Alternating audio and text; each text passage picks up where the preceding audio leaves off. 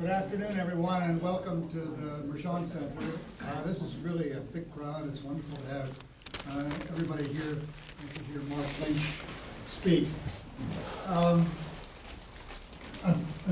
pleased to introduce Marc Lynch, Associate Professor of Political Science and International Affairs and Director of the Institute for Middle East Studies at George Washington University.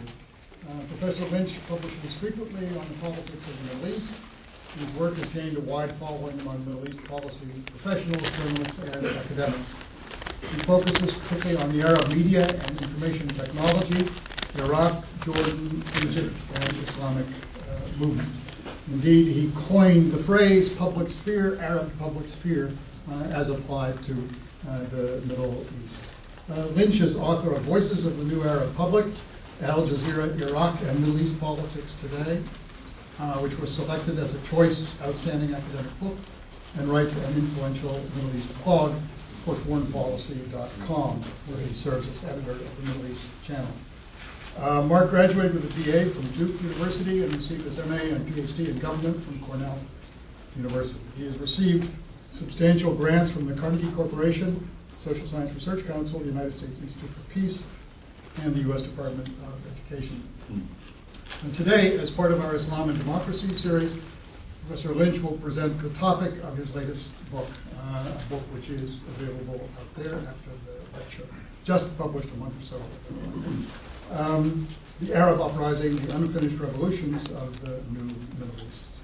Please join me in welcoming Marc Lynch.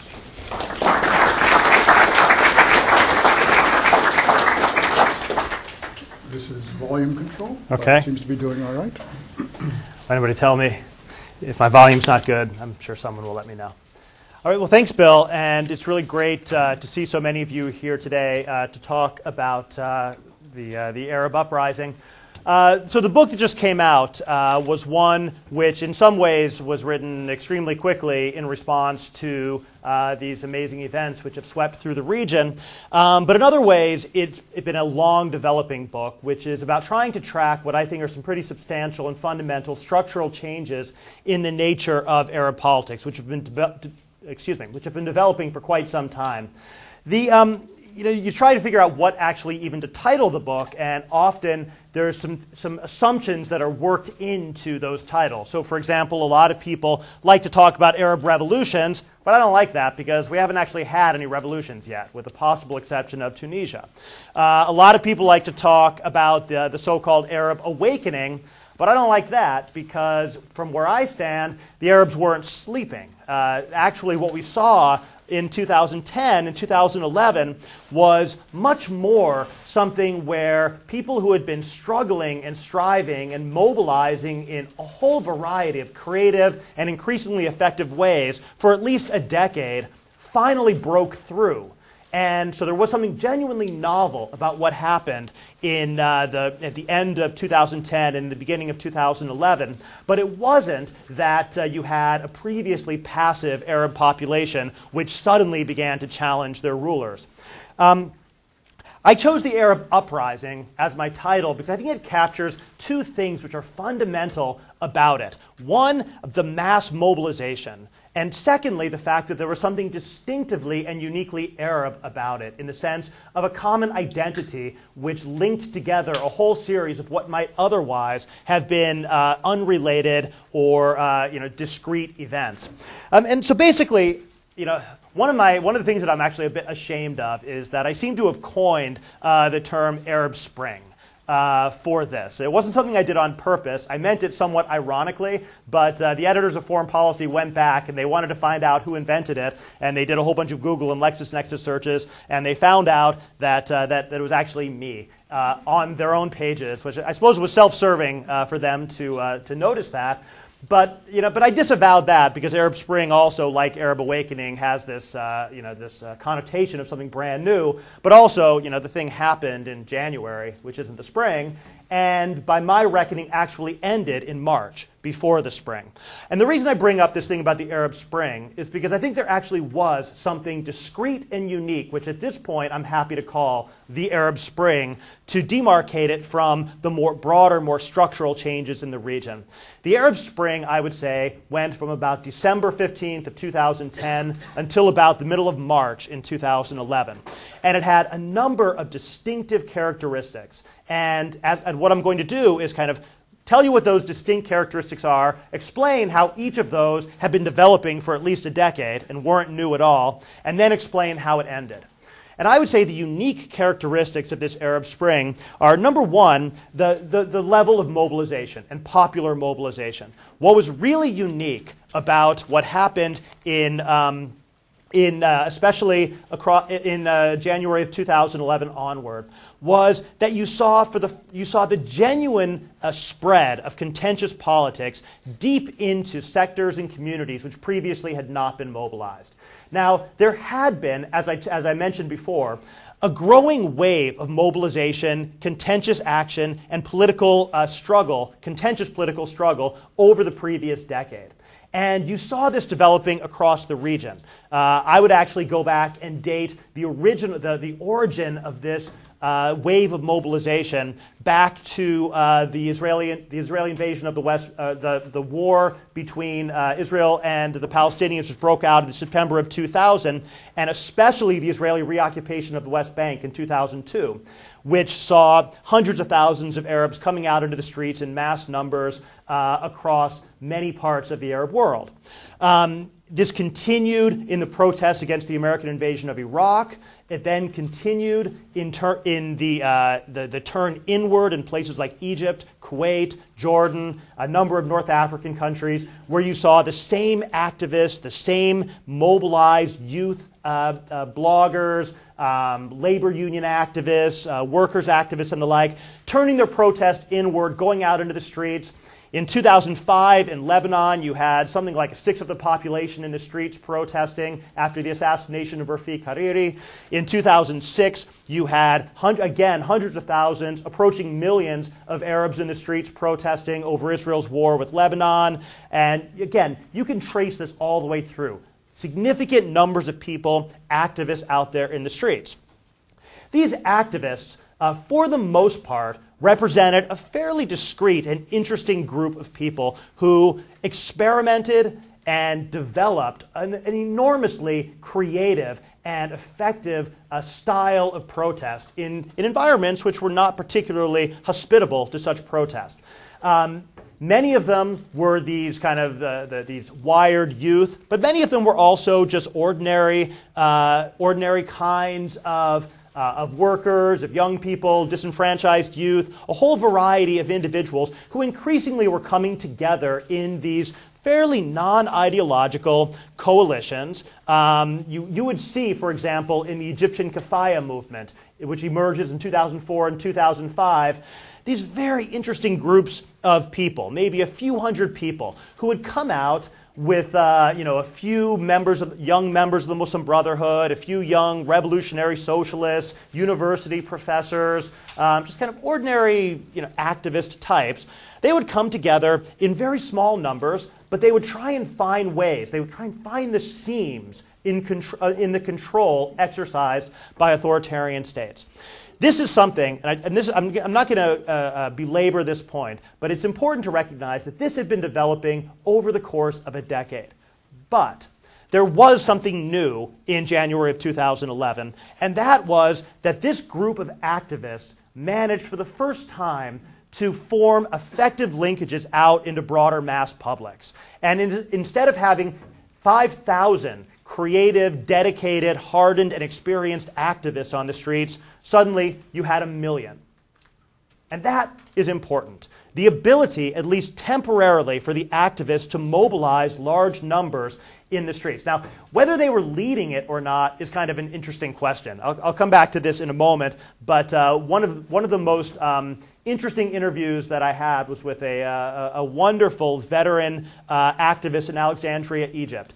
And she describes how on January 25th, She and her band of 100 hardy protest leaders and activists went out into the streets, banging on garbage cans, walking through the streets saying, "Come down, join us," which they had been doing for the last 10 years. And then they look behind them, and they're like, "Whoa, there's people behind us. That's never happened before." And they're like, "We're doing it. We're leading a revolution." So they hastily consult with each other, and they say, "Okay, what do we do now?" And they're like, "Let's march on the police station." So they said, "Come on, everybody, turn left and go to the police station." But in Alexandria, the obvious natural convergence place for protest is the Corniche, the beachfront. And so the activist leaders turn left, and 100,000 people keep marching right on straight, right down to the ocean. Were they leading it? Or did they simply spark something which had a life of its own? A really interesting question to which I'll return later in my talk. The first thing then was that made the Arab Spring unique was not then the existence of activists. That had been happening for 10 years, but it was the ability of the activists to bring those millions out into the street. That was new. That's something which they had not been able to do. And by the way, it wasn't that Hosni Mubarak or Ben Ali were taken by surprise by the activists. They were ready for the activists. They had security forces deployed. They had all of their usual things in place to prevent protest. And if it had been 5,000 people, they would have won, hands down, no questions asked. They were simply overwhelmed by the hundreds of thousands. And that's a crucial difference. The second thing which was unique to the Arab Spring, and I think made it something which was a distinct moment in Arab history, was the unification of Arab political space. There was an enormously unified Arab political and social arena in those months, in the opening months of last year. Now, this was something which we've kind of lost a sense of now, for reasons I'll explain in a few minutes, but this was something which was overpowering in its own way. The sense that Arabs were involved not simply in a series of discrete local struggles, but in a common struggle, one which was unified around this theme of Arabs challenging their leaders, not Yemenis challenging their leaders, Tunisian challenging their leaders, and the like. This is fascinating because you could see this developing in real time. You would see, for example, Yemeni protesters who were self-consciously modeling themselves after Tunisian protesters, chanting the exact same slogans, holding up the exact same banners. And when the Tunisians broke through and seized the streets, you would see a surge of protest activity by Yemenis. Now, I'm sure everyone here is familiar with the Middle East a bit, and Yemen is on the farthest easternmost part of the Arab world, Tunisia on the farthest westernmost part of the Arab world. One is in North Africa, one is at the tip of the Gulf, of the Arabian Peninsula. Their dialects are different, their political histories are different, they have almost no trade relations, political relations, social relations. They have nothing in common with each other than their self-identification as part of this common Arab narrative, this common Arab struggle. The fact that Yemenis were clearly, manifestly, and undeniably modeling themselves and being inspired, not just mentally, but behaviorally, by things happening on the farther side of the Arab world is something which is unique. Now, bring these two things together, and I would say that for me, the archetypical image of the Arab Spring, the single thing which most captures this, was something which was a common feature on the satellite television station Al Jazeera at the time. I'm sure some of you will remember this well. And that was a five-way split screen. This five-way split screen image, live coverage, in which they would show 5 different marches in 5 different cities simultaneously protesting. Often, they would be able to capture them all chanting the same slogan at the same time. Al-Shab yurid isqat al-nizam. The people want to overthrow the regime. Just imagine that, right? 5 different cities separated by thousands of miles, all chanting the same slogans, the same time, and, of course, watching themselves on Al Jazeera doing it. And then Al Jazeera would do that magical CNBC flip screen and show you 5 different cities, and the same thing happening. This is extremely important, that this was united in this sense of a single Arab struggle, not a series of discrete local struggles. Now, again, this was not new. Bill mentioned the book that I wrote and published in 2006, Voices of the New Arab Public, and this was one of the main arguments I developed at the time, which you could see this happening, the unification or the emergence of this Arab public sphere. One in which Arabs were re-articulating and developing a new form of pan-Arabism, a new form of identification from below, one which was very clearly united by this sense of a common popular struggle. And the big themes of that struggle were, as you'd expect, support for the Palestinians, great deal of hostility to the American occupation of Iraq. But the third big thing that you saw on Al Jazeera in those days was this very strong critical impulse, this call for reform, and this sense of the pervasive authoritarianism and pervasive failure of the political, economic, and social systems of the Arab world. And so, in a sense, you saw both the drive for reform and the unification of Arab political identity and political space evolving over that same decade through the vehicle of Al Jazeera, and then increasingly with the internet and social media layered on top of the broadcast media. This had been developing for a decade. And I think it all came together in January of 2011. The third thing, which was extremely important, was a generic psychological shift which took place collectively across almost the entire Arab world I think the reasons should be obvious. And that was a sense that up until December of 2010, even though there was, as I said, this very strong undercurrent of protest and challenge, there was also a general sense of hopelessness, in a sense that fundamental change was impossible, and that even the Kafaya movement, the protesters, the April 6th movement, across the region, there was a general sense that challenge was taking place within a fixed political system. So they wanted to force Hosni Mubarak to change in Egypt. They didn't think that getting rid of Hosni Mubarak was even on the table. They wanted to bring about political reforms. They wanted to bring about an opening of political space, more transparency, more accountability, that sort of thing, better foreign policies.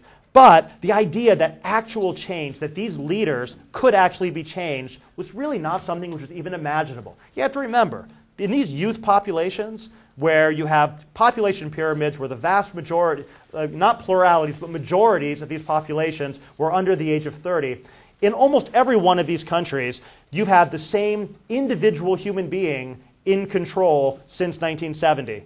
And if not, the same regime. And the idea of change is very difficult to imagine when your entire life has been lived under the command of the same person. So change was not seen as possible. When Ben Ali falls, in the beginning of January 10th, I believe, 2011, that psychological condition changes, I would say, from impossible to possible. And across the entire Arab region, in real time, you get this enormously interesting debate unfolding on the streets, in the cafes, in social media, on TV, in the op-ed pages. Everybody is asking, can we be next? Can we do what the Tunisians did? Now, of course, every government has its spokesman flooding those same media spaces, saying, no, we're different. Egypt's not Tunisia, Egypt's bigger. Jordan's not Tunisia, Jordan has a king. Saudi Arabia is not Tunisia. Saudi Arabia is the custodian of the holy places. Syria is not Tunisia. We have a resistance identity, and people love the fact that we challenge Israel. Everybody had a reason. If you were on the throne, you had a reason why your country was not Egypt. But among the publics, almost everybody was answering that question, yes. Change is possible. And in this period between the fall of Ben Ali and the outbreak of the Egyptian Revolution on January 25th, it's kind of like this phony war. Nothing's really moving on the ground yet, but everybody is now debating the possibility of change. When Hosni Mubarak falls on February 11th, that shifts from possibility to inevitability. And the entire region is consumed with the sense that change is now inevitable, that dictators cannot survive, and that publics will ultimately prevail. And that is an enormously powerful emotional sense. The momentum of this belief that, as you probably heard President Obama say, there's a single right side of history, the people are on it, the regimes are on the other side, and that it's not just that change is possible, it's inevitable. I did a radio spot on NPR, This American Life, where we were joking about the so-called 7 stages of dictator denialism or something like that, the Arab Dictator's Handbook. Every leader gives the same 3 speeches. The people love me. I can change. I'm not going anywhere. And then they're gone. But this was widely believed on the streets, that when Bashar al-Assad gave his first speech, everybody said, aha, speech number 1, because of this assumption of the inevitability. Again, this doesn't last long. I would argue this only lasts until the middle of March. But you have this month or so where you have this sense of the inevitability of victory, inevitability of change. This is an emotional thing. For my IR theorist friends in the back row, I could give you either a constructivist or a rationalist reading of this based on either expectations or emotions. I'd be happy to do so. But the fact is that there was a very clear change in the way people approached the sense of political reality. And crucially, this was region-wide, not country-specific. The fourth big thing about this Arab Spring was the nonviolence. Now we have to be careful what we mean by nonviolence, because none of these revolutions were truly peaceful in the sense like everybody put flowers into people's guns and they all sang songs and everything. 1,000 people were killed in Egypt in a few days. Every police station in Alexandria was burned to the ground. This was not peaceful in that sense. You could look at the rubble and the wreckage of burnt out cars in Tunis and you'd say, well, that doesn't look very peaceful to me. It looks like an urban riot. But what you didn't get was governments or regimes deploying their full military power against protesters. And this is one of the great crucial things about this phase of what I'm calling the Arab Spring here. When Tunisian protesters broke through the cordon around Sidi Bouzid and flooded the streets of the major cities, and hundreds of thousands took up basically occupation of the main street of Bourguiba Street in Tunis, the military could have cleared them. They could have brought in the tanks, brought in the jets, killed 10,000 people, and cleared the streets and reestablished authoritarian rule. But General Rashid Omar, one of the great unsung heroes of the Arab Spring, in my opinion, went to Ben Ali and said, I'm not going to do that. We're not a Praetorian Guard. We're not going to kill our own people, and you're going to have to find some other way to stay in power. And from that point onward, essentially, Ben Ali's fate was sealed. He got on an airplane, flew off to Saudi Arabia. Same thing happens in Egypt. When the occupiers broke through the security cordon set up by police forces around Tahrir Square and occupied it, it would not have been difficult for the Egyptian military to clear Tahrir Square. It's a big open space. They could have dropped a couple bombs on it, killed 10, 20,000 people, cleared the streets, reestablished state control, and put an end to the whole thing. And once again, the Egyptian military chose not to. And there's so much water under the bridge now. Everyone hates the Egyptian military now in Egypt. But at the time, this idea that the people in the army are one hand was extraordinarily powerful. I mean, I still remember how vivid that was. The United States played a key role here behind the scenes, advising, urging, warning the Egyptian military at all levels not to open fire. This was going to be a key criteria for a future relationship with them. And because it was behind the scenes, we don't get much credit for it, but this did happen. It was significant, and it was the crucial turning point. Once again, as soon as the army decided not to open fire on Tahrir Square, Mubarak's fate was effectively sealed. It was tense.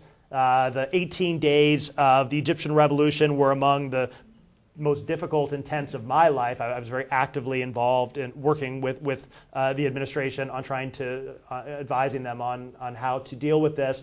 It didn't seem inevitable at the time, but in retrospect, it probably was once the military made that choice.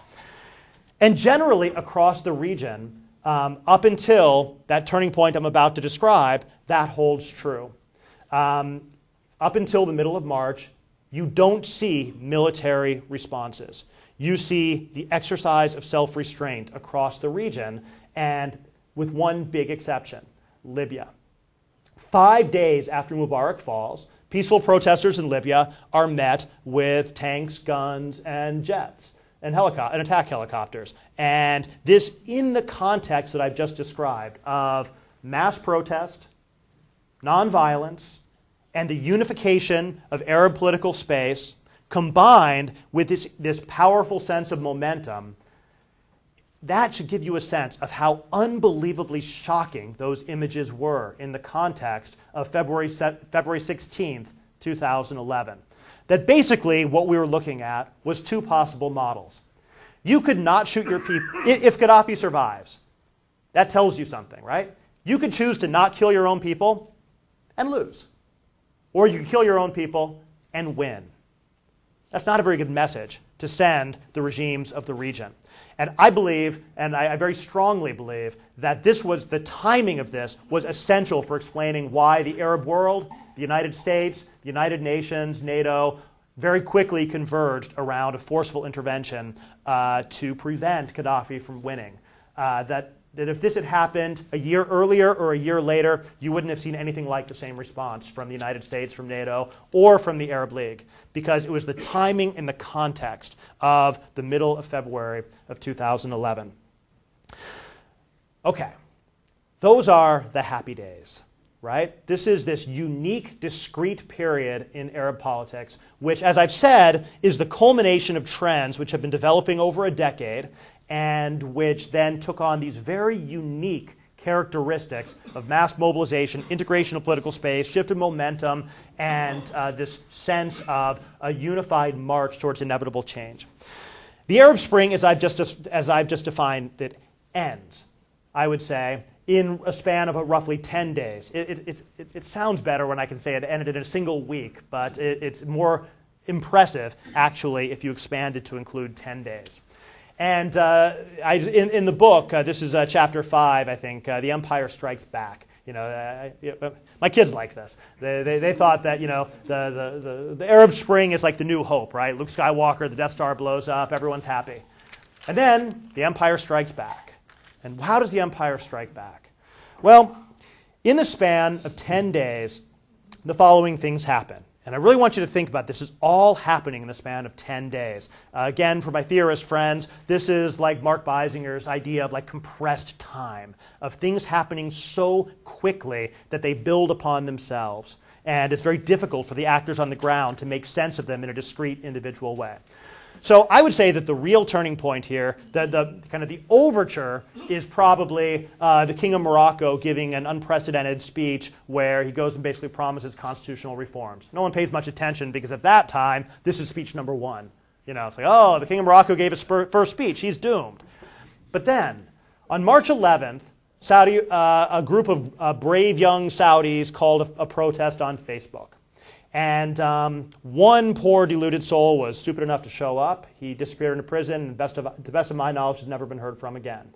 The King of Saudi Arabia then went on in an extremely unusual televised speech and basically buried his problems in money. $130 billion regime buyout package, which basically was carefully targeted at potentially discontented constituencies. And again, it's good to be rich. $130 billion can buy you a lot of goodwill. Not forever. This probably is unsustainable in the long term. The break-even price for regime survival in Saudi Arabia is now, I think, according to Stefan Hertog of LSE, close to $90 a barrel for oil. So if oil dips below that, Saudi Arabia is in trouble. It used to be about $60 a barrel. But in the short term, they survived. Their home front was now secure.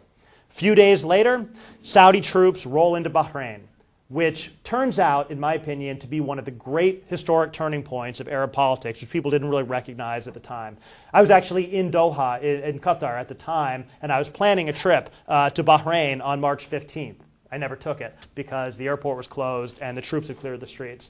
But what happens is the Saudi tanks pour in, and they basically clear the streets of Bahraini protesters and bulldoze Pearl Roundabout, which was the Bahraini equivalent of Tahrir Square, And to grasp the significance of this, you have to understand that a lot of people like to talk about there being this Gulf exceptionalism or monarchical exceptionalism. It's completely bogus. There's absolutely nothing to it. In the Gulf, the 6 countries of the GCC, you had significant protest activity in Kuwait, where you had the largest protest in Kuwaiti history, which actually managed to drive the prime minister and leading member of the royal family out of office and probably denied him a chance to become to succeed his the current emir. In Oman, you had unprecedented levels of labor and activist mobilization. And in Bahrain, you had, at the height of the protest, more than half of the country's population in the streets protesting. That's major. The only places where you don't see protest activity are Saudi Arabia, as just described, and then Qatar and the UAE, which don't really count because they're extremely rich and have very small populations. I do believe in very, very rich exceptionalism, but not monarchical exceptionalism. Jordan and Morocco also both faced among the most effective and sustained mobilizations and protest movements in the region. So the monarchical exceptionalism doesn't work. But to get back to Bahrain, when the troops roll in, clear the streets, the Bahraini regime then begins a comprehensive crackdown, which is probably the farthest reaching and most sweeping of any Arab country, which led to a wholesale campaign of arrests, not only of activists, but of anybody suspected of having any involvement in activism, heavily focused on the Shia community and with a very overt and heavy-handed sectarian edge. Tenured university professors are fired. Public servants are fired, private sector employees are fired, students are expelled, there's widespread torture, abuse, all of it now fully documented in the report of the Bahrain Independent Commission of Inquiry. It's important because this was the first example of a fully fledged protest movement being defeated, and it was defeated. I don't think for the long term. For those of you who follow me on Twitter or Facebook or read my blog, know Bahrain is currently ranked #1 on my hit list of regimes likely to face significant challenges in the coming year. And I don't hold great hopes for the Al Khalifas to be on the throne within 5 years. But they broke the momentum. They won. And in the short term. So Bahrain broke the momentum. Then, in that same week, Yemen had one of the largest, most sustained, and most robust of the protest movements. Government snipers opened fire on a protest in Sana'a University, killing over 50 people, ordinary students like you. They gunned them down, killed them. It was all caught on tape. The Yemeni army splits. The 4th Armored Division defects under General Ali Mohsen, and Yemen changes from mobilized peaceful protesters against authoritarian regime to 2 armies facing off against each other with peaceful protesters camped in the middle. And basically what you see then is an armed standoff in Yemen which persists for months until finally Ali Abdullah Saleh is persuaded to leave office. The authority of the state largely crumbles. There's a massive humanitarian crisis in Yemen. There's hundreds of thousands of internally displaced. According to the UN, there's over 1 million people at risk of starvation, massive loss and degradation of state control over Yemen. But the key thing here is that once again, a very large and very core part of the Arab Spring was diverted in a radical different direction towards violence, bloodshed, and a standoff between armies. Still in that same week, NATO jets begin bombing Libya. This was the same week. Again, that's why I'm trying to give you a sense of how compressed this all is. And it's quite ironic that Saudi Arabia, the great champion of humanitarian intervention in Libya, on the exact same day that the intervention began, invaded Bahrain to prevent peaceful mobilization there. By the way, I was very much in favor of the intervention in Libya. I still am, and I think Libya's going to work out great over the long term. And I'm happy to talk about that in Q&A.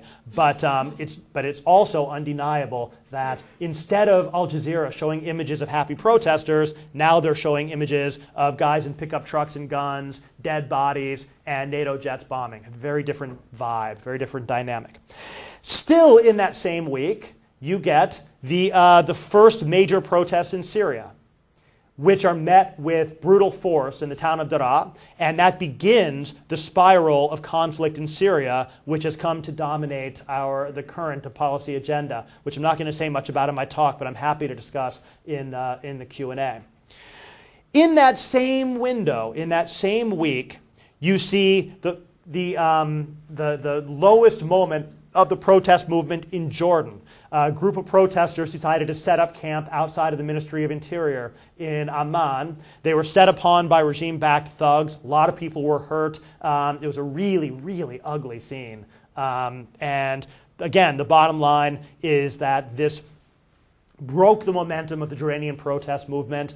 And again, if it had just been Jordan, it might not have mattered. But as part of this overall region-wide shift, it mattered quite a bit. And then, as if that's not all enough, on March 19th, Egypt holds a referendum on a constitutional amendment which basically lay out a pathway for a military-led transition. And anybody who's been reading the newspapers know how well that's worked out. Not so well. But at the time, that's not the key thing. The key thing at the time was that the activist community, the people who had led the protests in Tahrir Square, who at that time saw themselves as deeply invested with revolutionary legitimacy and saw themselves as the inheritors of the revolution, they saw this military-led transition as a trap, and they campaigned against it with all force. They went whole hog, urging people to vote no. And then 83% of Egyptians voted yes, on massive turnout of over 80%. And what this said was that, in fact, the activists were not going to be the inheritors of the revolution. They were very quickly alienated from the political transition. Many of them rapidly leave the organized realm of institutional politics, and they then instead take a position outside of politics, protesting, disrupting, critiquing from the sidelines. But that key thing that I started off with when I was talking about the Arab Spring, how the activists formed a coalition with the masses, was broken. Now the activists and the masses part company. The unification of Arab political space fragments. Instead of there being this sense of a common Arab struggle, it breaks down once again into a series of discrete struggles. That sense of unity is lost. The momentum is broken. And with massive bloodshed everywhere from Yemen to Bahrain to Syria to Libya, nonviolence is gone. And from that point forward, that discrete, unique moment that I call the Arab Spring largely comes to an end. That does not mean, however, that the underlying structural forces have gone away. And here's where I think we have to be very careful about what inferences we draw. If you believe that the Arab Spring was this kind of unique flowering of things which just came out of nowhere, then the story I've just told you would have to be profoundly depressing. But that's not actually the way that I see it. Because the way I see it is that this was one manifestation of a much deeper and broader structural change. The same forces which led to the increasing mobilization of the 2000s, the unification of the Arab public sphere through the new media, the rise of a youth generation which was unwilling to accept the authoritarian control of Arab regimes. Those things have only just begun. I think we've only started to see the many ways in which this new structure is going to play itself out. And in the book, in the last chapter of the book, I lay out a number of hypotheses about where I see this going, how it's going to affect American power, how it's going to affect political Islam, how it's going to affect regional power dynamics, how we might be going back to something like the struggle for Syria in the Arab Cold War of the 1950s. There's a lot of different manifestations of this, but the key thing that I want to I think close with, because I think I was told I was supposed to end at 10 of 1, is simply that if you look at it from this broader structural perspective that I've been offering, then you're going to come away perhaps less depressed. Because to finish with my Star Wars thing, so we don't know yet whether the Empire Strikes Back is followed by Revenge of the Sith or Return of the Jedi, right? It could end badly or it could end well. We don't really know yet. We got a long way to go on this. Now, I was going to say, I am going to stop, I was going to say a bit more about some of these big questions like Syria, Islamist movements, what it means for the United States, what it means for Israel, but hopefully people will ask about those things, and I can take those up in Q&A. So let me stop there.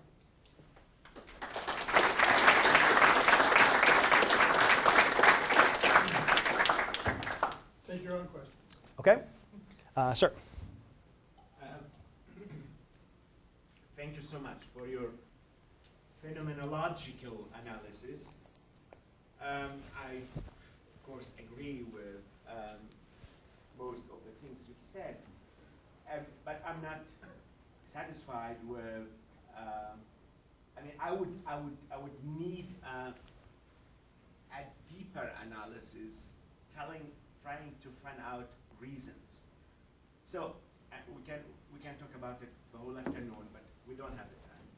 And why could you please explain the behavior of the military in Tunisia and Egypt?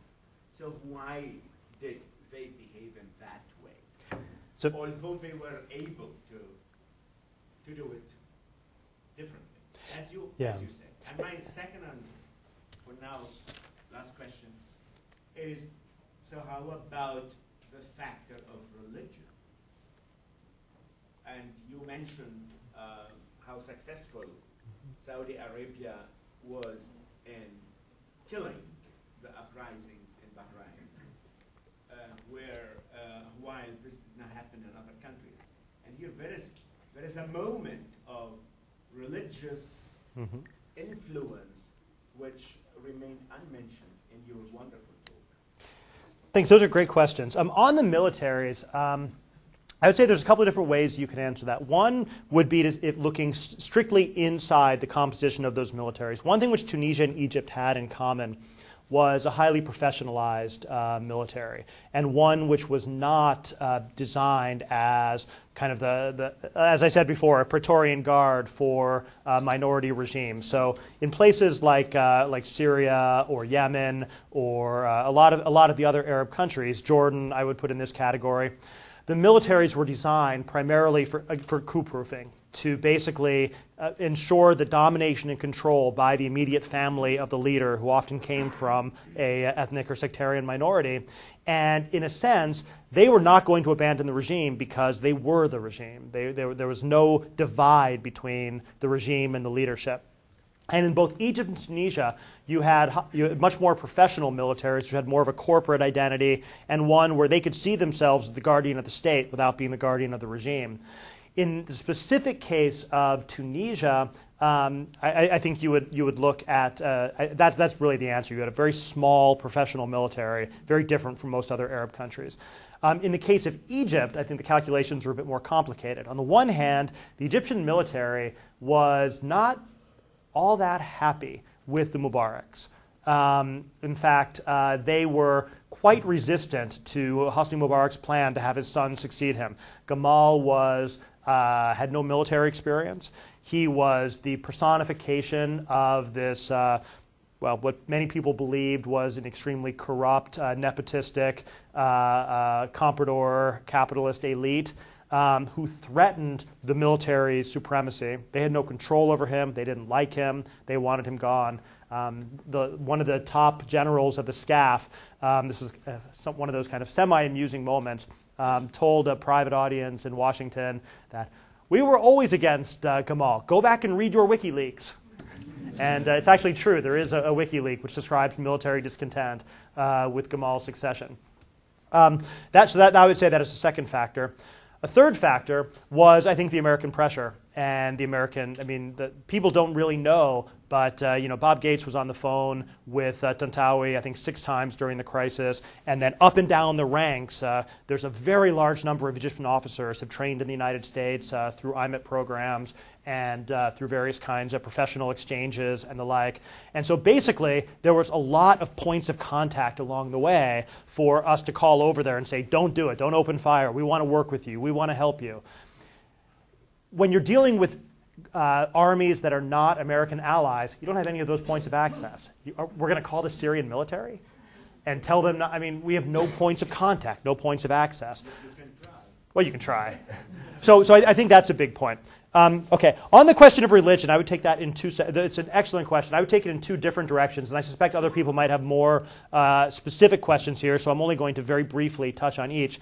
The first is the sectarian dimension, which is specific to Bahrain and to the Gulf, where I think one of the survival strategies by Gulf regimes was to highlight sectarianism, to basically take, for example, the Bahraini protesters who were cross-sectarian. They emerged out of an extremely robust human rights and democracy movement, which had been active for over a decade, and which took enormous pains to not have a sectarian identity.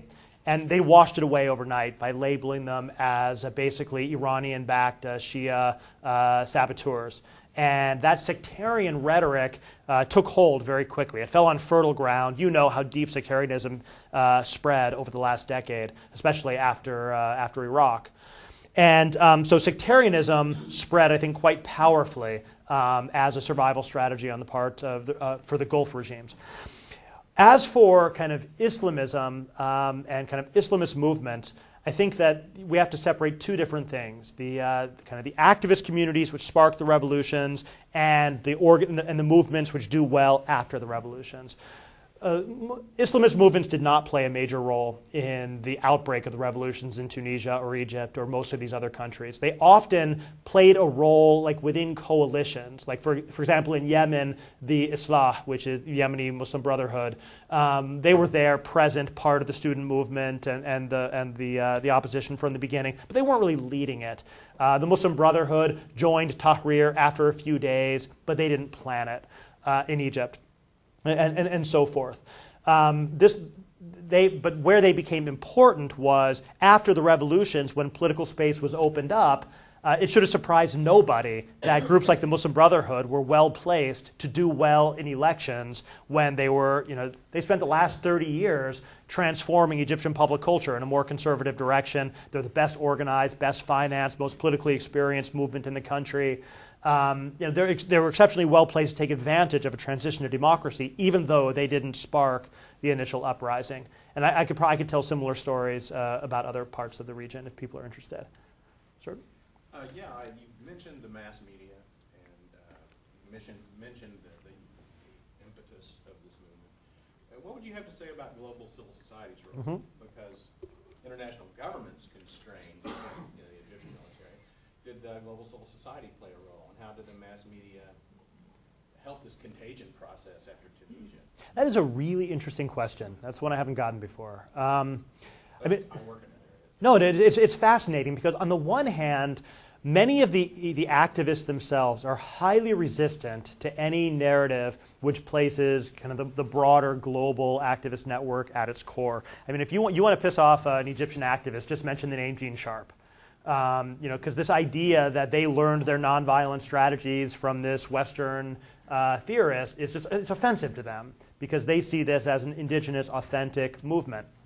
That said, there was a great deal of support from democracy, human rights movements, whether you're talking about like Human Rights Watch and Amnesty, trying to hold these governments to account. There was also a great deal of interaction between activist networks in the previous year. Let's say the last 5 years before the revolutions. Many of the activists that played a key role in various countries, I knew them because I would see them at trainings. I would see them at international conferences. They would come and they would interact with Serbian activists or with European activists and that sort of thing. So there was a lot of that in the background. I wouldn't describe it even as a trigger, but as a background condition, I think it was very much there. And then when the revolutions began to break out, and here's where I think the nonviolence and the presence of a cohort of English-speaking, wired activists really made a difference, is that they framed it in such a way that these revolutions were highly attractive to international audiences. And they were actually very careful in their image management and trying to frame their own struggle in ways that resonated with global norms. And this was, again, I wouldn't say this was deceptive. I don't think this was deceitful or deceptive, but I think it was strategic. And so there, I think there's... Yeah, I mean, basically, if, so Tom Friedman walks through Tahrir Square, or he looks at pictures and doesn't see any signs bashing Israel. And he assumes that the Egyptian revolution has no foreign policy goals. Well, that's ridiculous. I mean, one of the big things which Egyptians held against Hosni Mubarak was his alliance with Israel, the blockade of Gaza, and the general sense that Egyptian foreign policy was not in tune with the preferences of the Egyptian people. But the organizers and the activists in Tahrir understood that if their movement was seen as anti-Israeli, it would have a much more difficult time commanding international support. So they would do the best they could to make sure that those signs were kept off camera. You see what I mean? Could you say that what happened in the Arab Spring was not possible 10 years ago? Yes. Because of these structural constraints, not because... But I would say that it was not possible in the sense that some of the underlying structural conditions weren't there. The media, the unifying force of the media, the new media, and all that sort of stuff. I think those things are genuinely new. Yeah, I mean, I think that it couldn't have happened 10 years ago. But at the same time, I think one of the main things I've been trying to emphasize in the talk is that it didn't start from nowhere, though.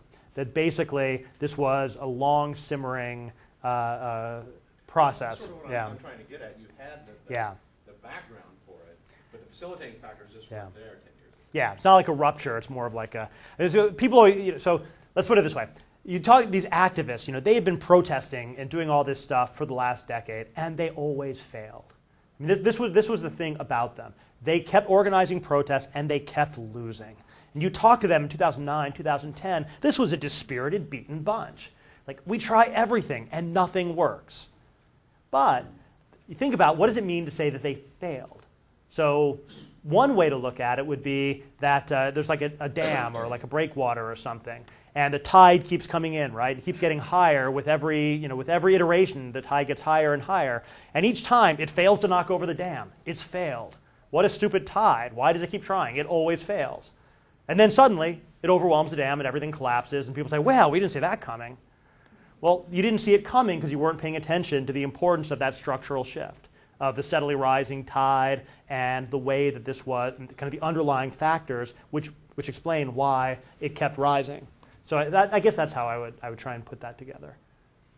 Mm-hmm. I know you didn't get to talk much about the Syria conflict, but you explained like during 10 days how the Arab Spring stopped. I was wondering if you could explain then like why we still see sustained political opposition in Syria, why we see organized protest movements, you have local coordinating committees, you have like revolutionary councils throughout Syria, and they continue despite all of this.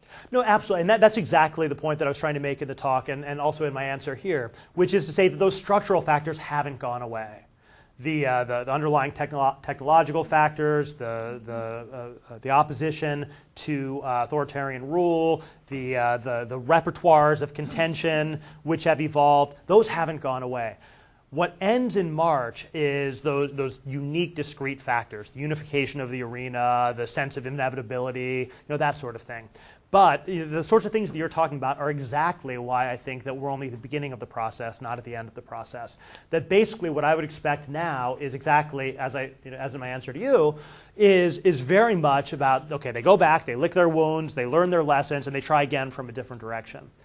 The thing about Syria, though, is that in many ways, Syria doesn't fit the model. And this is, in many ways, this is one of the perverse consequences of that framing of this as a single unified Arab uprising, because Syria actually never really looked like that.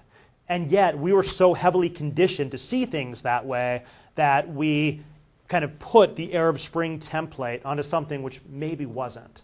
I actually think, and one of the things I say in this chapter in the book, is that this was, in my opinion at least, this was a pretty strong case of the regime bringing it on himself. That basically, if Bashar al-Assad had simply refrained from killing his own people and offered up some token modest reforms early on, I don't think any of this would have happened. But what happened was, he saw what happened in Libya, and he was spooked. He's like, I'm not going to let that happen to me. I'm going to crush this at the first sign of dissent.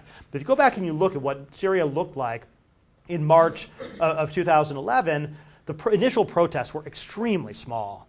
Out in Daraa, it was tiny, it was discreet, it could have been dealt with at the local level. But when he sends in the troops, kills a bunch of people, this shocks people. There's a certain level of like moral shock and moral outrage there that this shouldn't be happening. Plus, it then intersects with tribes and family and neighborhoods, kind of flipping, one by one as as they seek revenge for people who've been killed in ways that were viewed as illegitimate. And then, as the space is opened, there's an extremely elaborate and effective information campaign to try and create the impression of large-scale mobilization in Syria, which at that time didn't really exist. And so you get this very interesting combination of expectations of the international community, the expectations of the Syrian regime, both, I think, having an exaggerated reading of what's going on, overreacting, and then generating a self-fulfilling prophecy.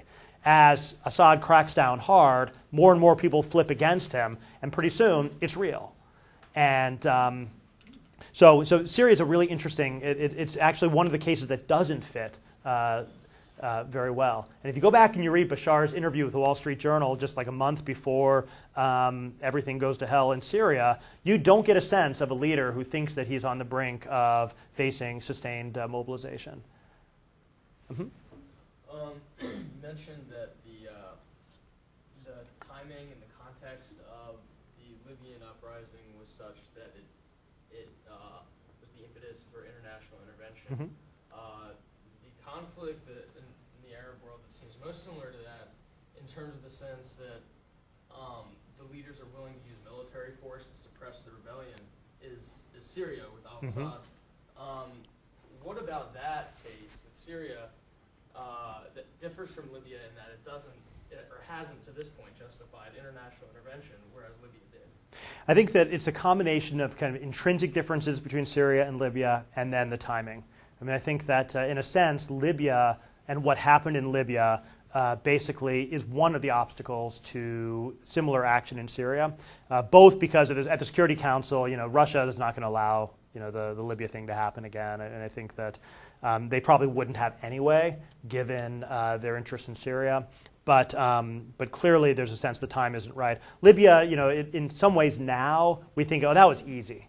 We managed to have relative success, $1 billion, no American lives lost, and we go back. It wasn't easy, at the time, and working the way through it. And so the idea, for example, that just a few NATO bombs and the regime will crumble. Well, a lot of people believed that in March of 2011. And then when they hear people saying the same thing about Syria, they say, wait a minute. Everybody said that about Libya, and it didn't work out that way. So I think that's part of it. Then there's the intrinsic difference between Syria and Libya. I mean, for one thing, Syria is just in a much more strategically vital part of the world. It's right there in between Israel and Iran and Iraq and Turkey and Lebanon, and so the stakes are a lot higher of things going wrong, refugee flows, the war spilling over, opportunities for Syria to make mischief. Syria really is deeply ethnically divided, and there's a real, I think the Iraq memory really hangs over this heavily, that if you break the state, you might not end up with happy democracy. You might end up with another Iraq collapse into sectarian civil war. The Libyan opposition was much better organized, much more effective.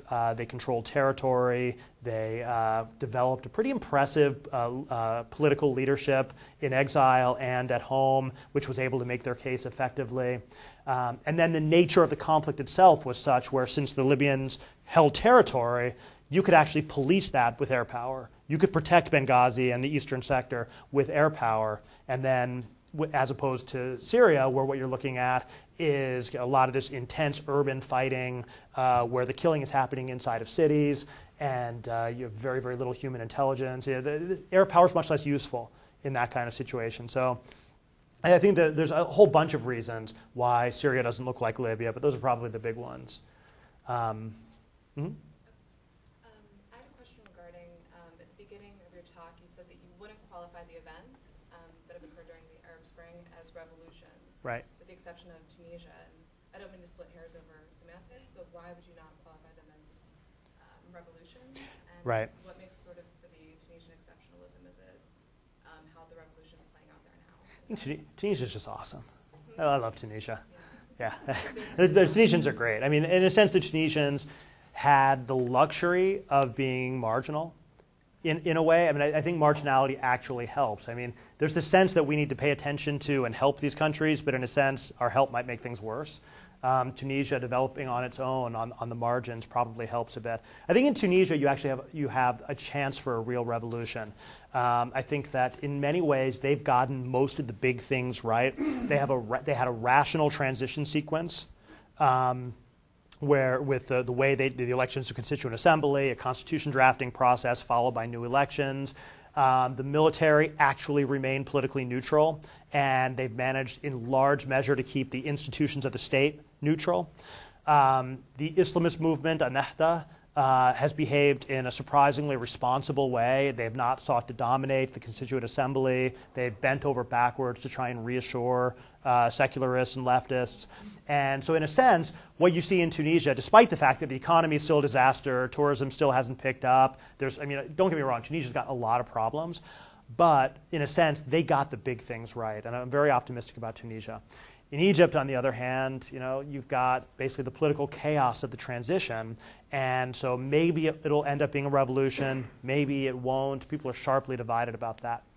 Libya actually has the most revolutionary outcome in the sense that you end up with a fundamentally new political order, completely new state institutions. Tunisia's more revolutionary in outcome terms than Tunisia. But I think the process by which they get there through civil war and international intervention doesn't quite capture the revolutionary process in the same way. Every place else in the region, you've had mobilization, but not fundamental political change. Even in Yemen, you've seen Ali Abdullah Saleh is gone, but the state is largely as it ever was. And then everywhere else, you've got like places like Morocco, where you have essentially kind of marginal token constitutional reforms to keep the king in power. There hasn't been. That's what I mean when I say there hasn't been revolutions anywhere. So uprisings, mass mobilization, yes, but with the exception of Tunisia and Libya. With the differences I just described, you don't really see revolutionary outcomes yet. It doesn't mean that they won't happen, but that's kind of where we are right now. Mm-hmm. Do you think there'll be an impact in the Salafist movement in Tunisia on democracy? In Tunisia?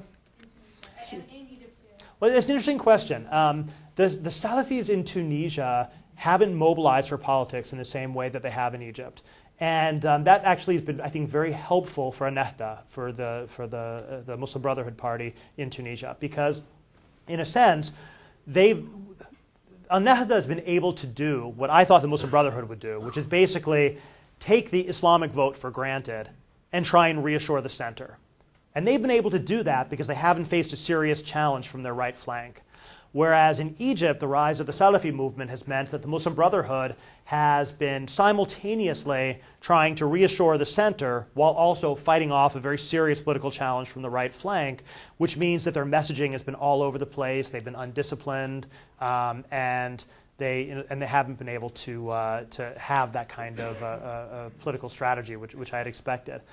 And the Salafis, I have to add this. The Salafis in Egypt, their political success really did surprise everyone.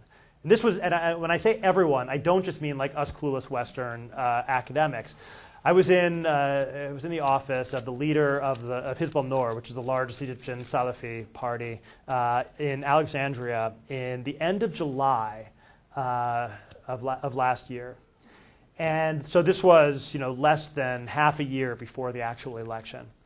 And he told me that they were hoping, no guarantees, they didn't really know what to expect. They were hoping that they might be able to win 5 or 6 parliamentary seats. And they'd be happy with that. It would be beyond their wildest dreams. And they ended up with 111. So it's not just us that didn't see it coming. They didn't even see it coming themselves. And I think that's significant. Egyptian non-Salafi, like Egyptian secularists and liberals, and the Ikhwan, the Muslim Brotherhood themselves, shocked by this. Just shocked. And scared. Secularists, because they don't really like the idea of Salafis coming in and banning alcohol and imposing dress codes and that sort of thing. Mainstream Egyptians often look at the Salafis and see them as this kind of crazy lunatic fringe. And the Muslim Brothers were terrified because they now see a challenge for the Islamic vote. And there's a long bad blood between the Muslim Brothers and the Salafis, which you're seeing right now when the Salafis en masse have decided to endorse the most liberal Islamist candidate for president and snubbing the Muslim Brotherhood's candidate for president, who's a much more conservative kind of Islamist. And so you see that really playing out. But the Salafis themselves may have already hit their high water mark because, in a sense, they did so well in the elections, but now already you're starting to see their own constituents getting disgusted with the compromises they have to make in power. And I just keep asking them, what are you going to do the first time you're a member of a government and that government needs to negotiate an IMF loan that charges interest? God specifically says in the Quran that you cannot have interest. There's no fudging this. This isn't a matter of interpretation. And their answer to that is usually, oh, that won't happen. Okay. Sir? I was wondering, I know it's not an Arab country, but I was wondering if you would be able to fit Iran and its social protest movement after the most recent election into this wider story that you're telling. I think similar structural forces are in play, except for the identity component. I mean, so along with some of like the left-wing activists, you would get this sense of everything happening in the world is part of the same process. Occupy Wall Street, Greece, London, it's all part of the same thing. But really it wasn't. There's a pretty clear demarcation between them and in the way most Arabs talk about it. Arabs look at Greece and they see them. They don't see us. Iran's a tough case because in the case of Iran, it's very clearly on the outside of that identity narrative. It's not Arabic, and it's presented as something happening on the outside of the Arab community, but it's obviously closer. I would say that the major effect of it was that the protests and the Green Movement and the crackdown and everything in 2009 were heavily covered on Al Jazeera and on the Arab media, in large part because, especially the Saudi media, they hate Iran, they want to highlight instability and challenge and that sort of thing. What that meant was that everybody in this kind of Arab public sphere was well aware of what had happened in 2009. When the Egyptian revolution is breaking out and Ali Khamenei comes on and tries to claim this as an Islamic awakening, that this is all to the benefit of Iran, we are leading this challenge to the American status quo, is laughed off the stage. Because people said, wait a minute, you already had this, and we saw what you did to it. And there's this very clear visceral rejection of the Islamic Republic on those grounds. You are not us, you are them. And in the kind of good guy, the very simplistic good guys, bad guys narrative, the people against the regimes, in this very real and kind of unexpected sense, the Iranians were identified as them, as the regimes, which would just, the Saudis just couldn't believe. Mm-hmm. You gave a couple of very, very solid practical reasons for which Syria is not Libya. Mm-hmm. And that our behavior in those two cases is very different. I was a little surprised that you didn't talk about an explanation that I've heard taken around a fair bit, which is that Libya essentially took the R2P veneer off of the American agenda for regime change, and that's raised significant opposition to further actions like Libya from countries like Russia and China in particular. I've heard that before, and it clearly is significant, although I've generally been less convinced by it than other people. I mean, so basically, the Russians, every time I go to New York and talk to Security Council diplomats, the Russians won't shut up about this. And yet, I just simply do not believe that they would have behaved differently in the absence of Libya, because they already had that alliance with Syria, and they would have defended Syria anyway. It strikes me more as an excuse than an explanation. I do think, though, that in terms of kind of the broader non-aligned movement, if you want to call it that, but the non-aligned countries, I think there is this sense of kind of creeping R2Pism, and I think you're right. But I see that as a relatively minor point in all of this. Because one thing which really strikes me about Syria is that, yes, you had Russia and China vetoing in the Security Council, but in the General Assembly, you had almost a unanimous condemnation of Syrian regime atrocities. The Human Rights Council has managed to muster very impressive majorities in favor of such condemnations. Within the Arab world, though, I think that we underestimate at our own danger the legacies and the potency of the latent anti-American and anti-Western discourse. In Syria, groups, the constituencies that continue to support the Assad regime, they consume a steady diet of media, narratives, and propaganda which supports their reading of this as an American, Qatari, Saudi, Zionist plot to undermine the last steadfast barrier to their domination. And we hear this and we laugh and we say, oh, they must be dumb. No, this is very resonant with their understanding of the nature of regional politics. And so I think there's this sense of if we can just get them to see the truth, then they change. But in fact, they think they see the truth, and we don't. And I think we should stop there. Sorry. Thank you all very much. All right. Well, thank you all. Let me remind everybody, because this has been such a wonderful talk, really a star performance, that Marc has a blog of his own. It's at foreignpolicy.com. Lynch.foreignpolicy.com. Lynch.foreignpolicy.com. And it's really a terrific blog, and you can follow the development of his ideas and his activities as well on that blog. Thank you. Two other things. I'm at Abu Aardvark on Twitter, and please buy my book, and I'll sign it.